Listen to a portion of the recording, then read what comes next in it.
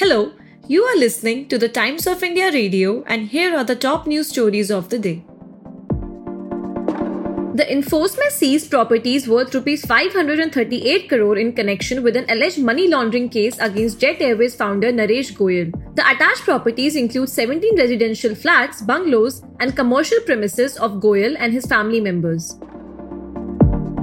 The Aam Aadmi Party claimed that Delhi Chief Minister Arvind Kejriwal is at the forefront of the BJP's alleged strategy to apprehend key leaders of the India Alliance before the 2024 Lok Sabha elections. Kejriwal has been called in by the Enforcement Directorate for questioning on Thursday in connection with the alleged excise policy scam.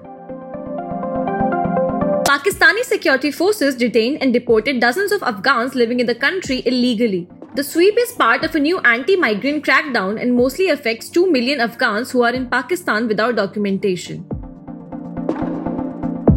WeWork plans to file for bankruptcy as early as next week, the Wall Street Journal reported. The company had one of the most dramatic trajectories and at one time had reached a valuation of $47 billion before a disastrous attempt to an initial public offering hit the company.